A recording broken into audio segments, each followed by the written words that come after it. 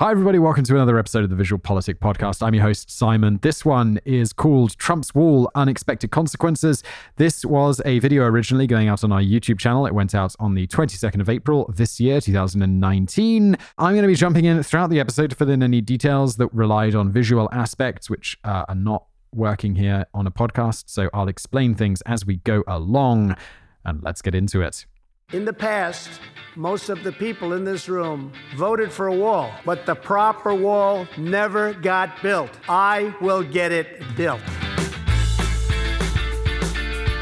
On February the 15th, 2019, the President of the United States, Donald Trump, decreed a state of national emergency. To confront this national security crisis, last month I declared a national emergency. A national emergency. He did this against his own lawyer's recommendation and opposition from practically all of the Democrats, as well as a good number of Republicans. I watch some good people, they're friends of mine. We're very concerned with setting precedent.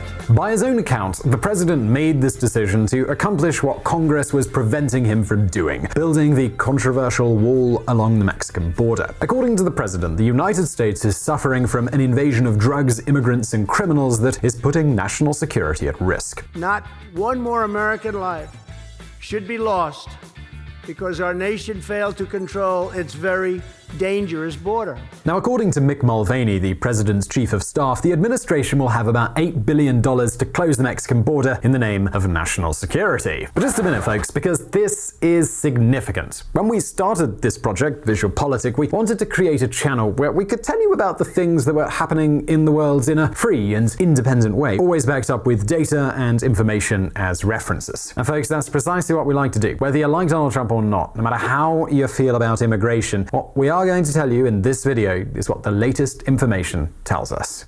A little more than 2 years ago, Donald Trump arrived at the White House with a promise that stood out above the rest: to build a huge wall along the entire Mexican border. We're going to build the wall. We have no choice. We have no choice. A wall of almost 2,000 miles, that's more than 3,000 kilometers. To give you an idea of what this means, we can take a look at what this project might end up costing.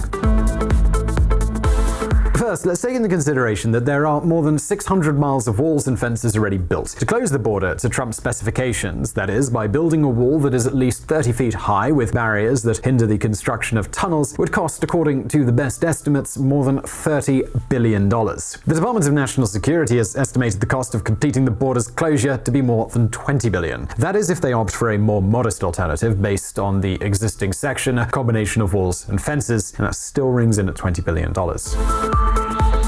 And we're not only talking about construction costs, because I can tell you that maintaining such an infrastructure is not going to be cheap. Now, before we just write this whole thing off on cost alone, I think there are a few questions that we should probably answer. Why has this wall been so controversial? Why oppose a wall that, in principle, would maintain order at the border, enforce the law, and dissuade many people from embarking on a journey that could cost them their lives? And is there any truth in Trump's claim that with this wall, the United States would be a safer country? Well, listen up. Build that wall.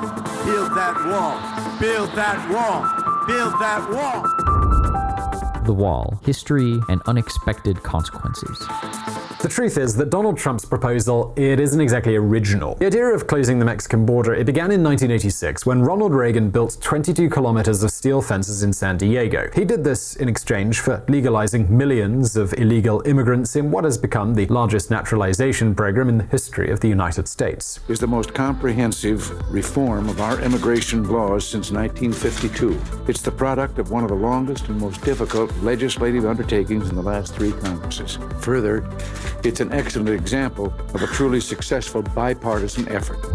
Hispanics honor Nancy Reagan and thank the amnesty signed by her husband Ronald in '86.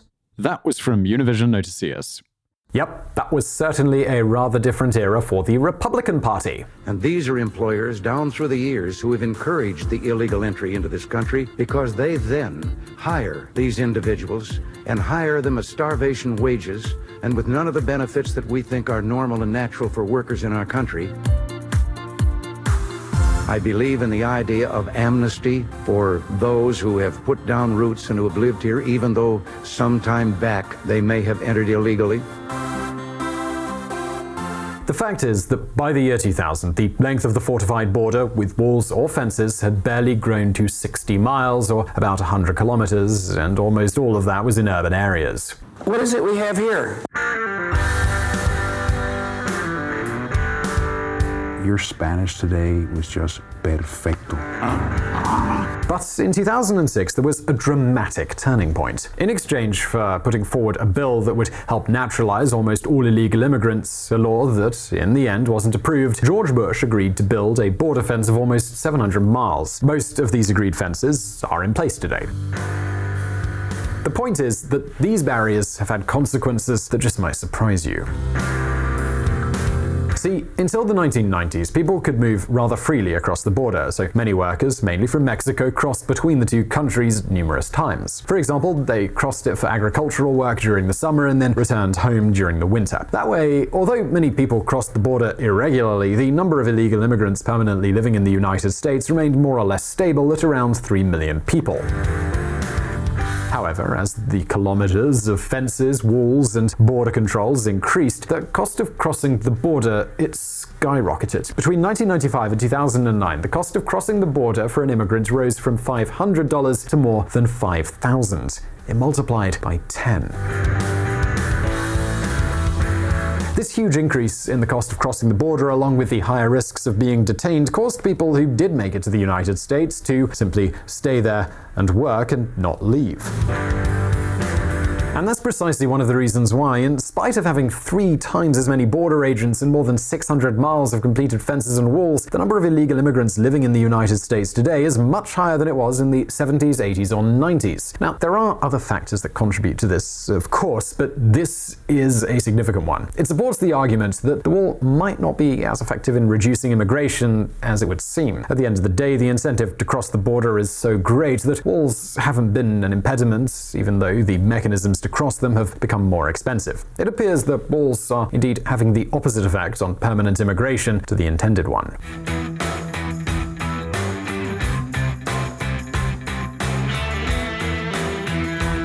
What's more, we can't forget that in recent years there has been another great change. These days, the vast majority of illegal immigrants no longer cross the border illegally. Basically, they take a plane that lands in the United States, and when their visa expires, they just stay. And the wall is not going to do anything to stop that happening. But folks, this only partially answers our questions. We need to now see how the wall could stem the invasion of criminals, which Donald Trump considers the national emergency.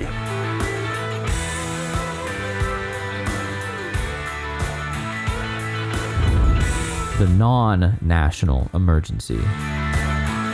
The White House is very clear on one point. The Mexican border has become an entry point for foreign criminals to enter the US. Sealing this border is a matter of national security. But how true is this really? Well, if it were true, we'd likely see 3 things. First, there would be some evidence of criminals arriving across the border. Second, the border zones would be dangerous places, for example, for the people working border security. I mean, if the border was infested with criminals and drug dealers cross it like it's their territory, then being a border guard would be quite a dangerous profession. And third, the states most affected by crime would be those that have the most illegal immigrants. So ask yourself this question. Do you think these 3 points bear out in reality? Well, let's start with the first question, shall we? If the border is leaking criminals, it would follow that you would see many criminals going through it. Well, folks, according to the US government's own data, this isn't quite so. Illegal immigrants detained by border patrols have very low crime histories, and on top of that, the number is getting smaller. For example, only 0.04% of illegal immigrants arrested had convictions for serious crimes like homicide. Shown on screen is a chart comparing the annual family unit and unaccompanied alien children apprehension rates versus the homicide and manslaughter conviction rates of apprehended border crossers between 2015 and 2018. The number of families and children apprehended have risen from around 20,000 to around 35,000, whilst the number of those convicted of homicide or manslaughter apprehended has dropped from around 3.5 per 100,000 to under 1 per 100,000 over that time.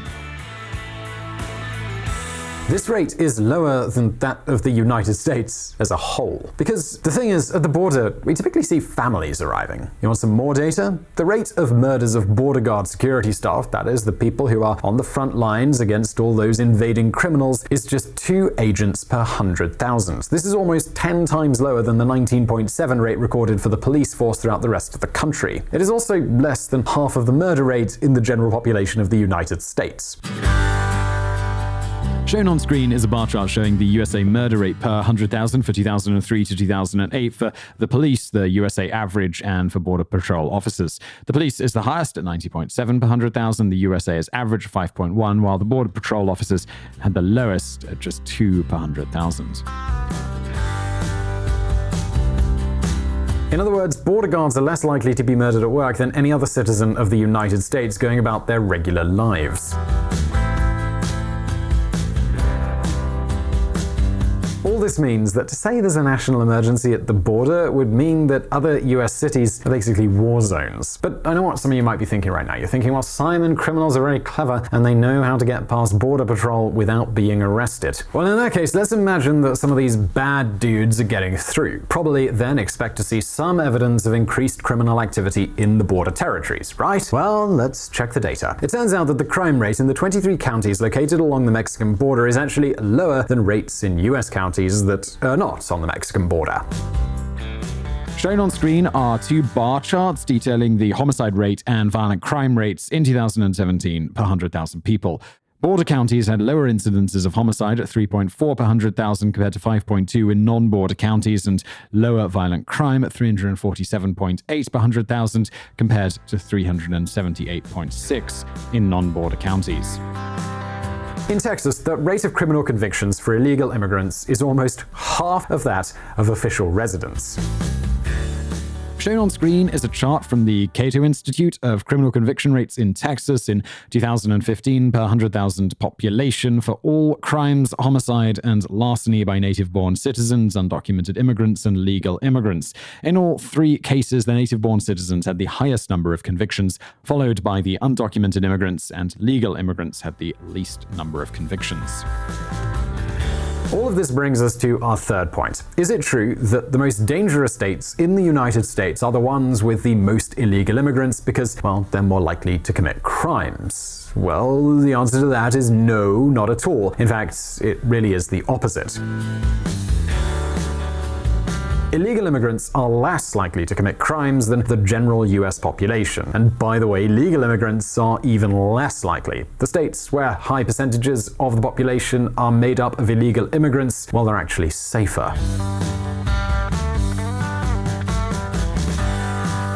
Look, folks, we can discuss whether immigration has positive or negative effects on the economy, which is something we've talked about here on this channel in the past, but in the United States, it's clear that immigrants do not have a negative effect on crime. In fact, it's quite the opposite. It's also clear that the wall is not going to stop illegal immigration. Therefore, spending billions on something useless, it might not be the smartest move. That's why so many people oppose the precious wall, including many Republicans. We will defend the American way of life, and we will always defend America's borders, because without borders, as I've said many times before, we don't have a country.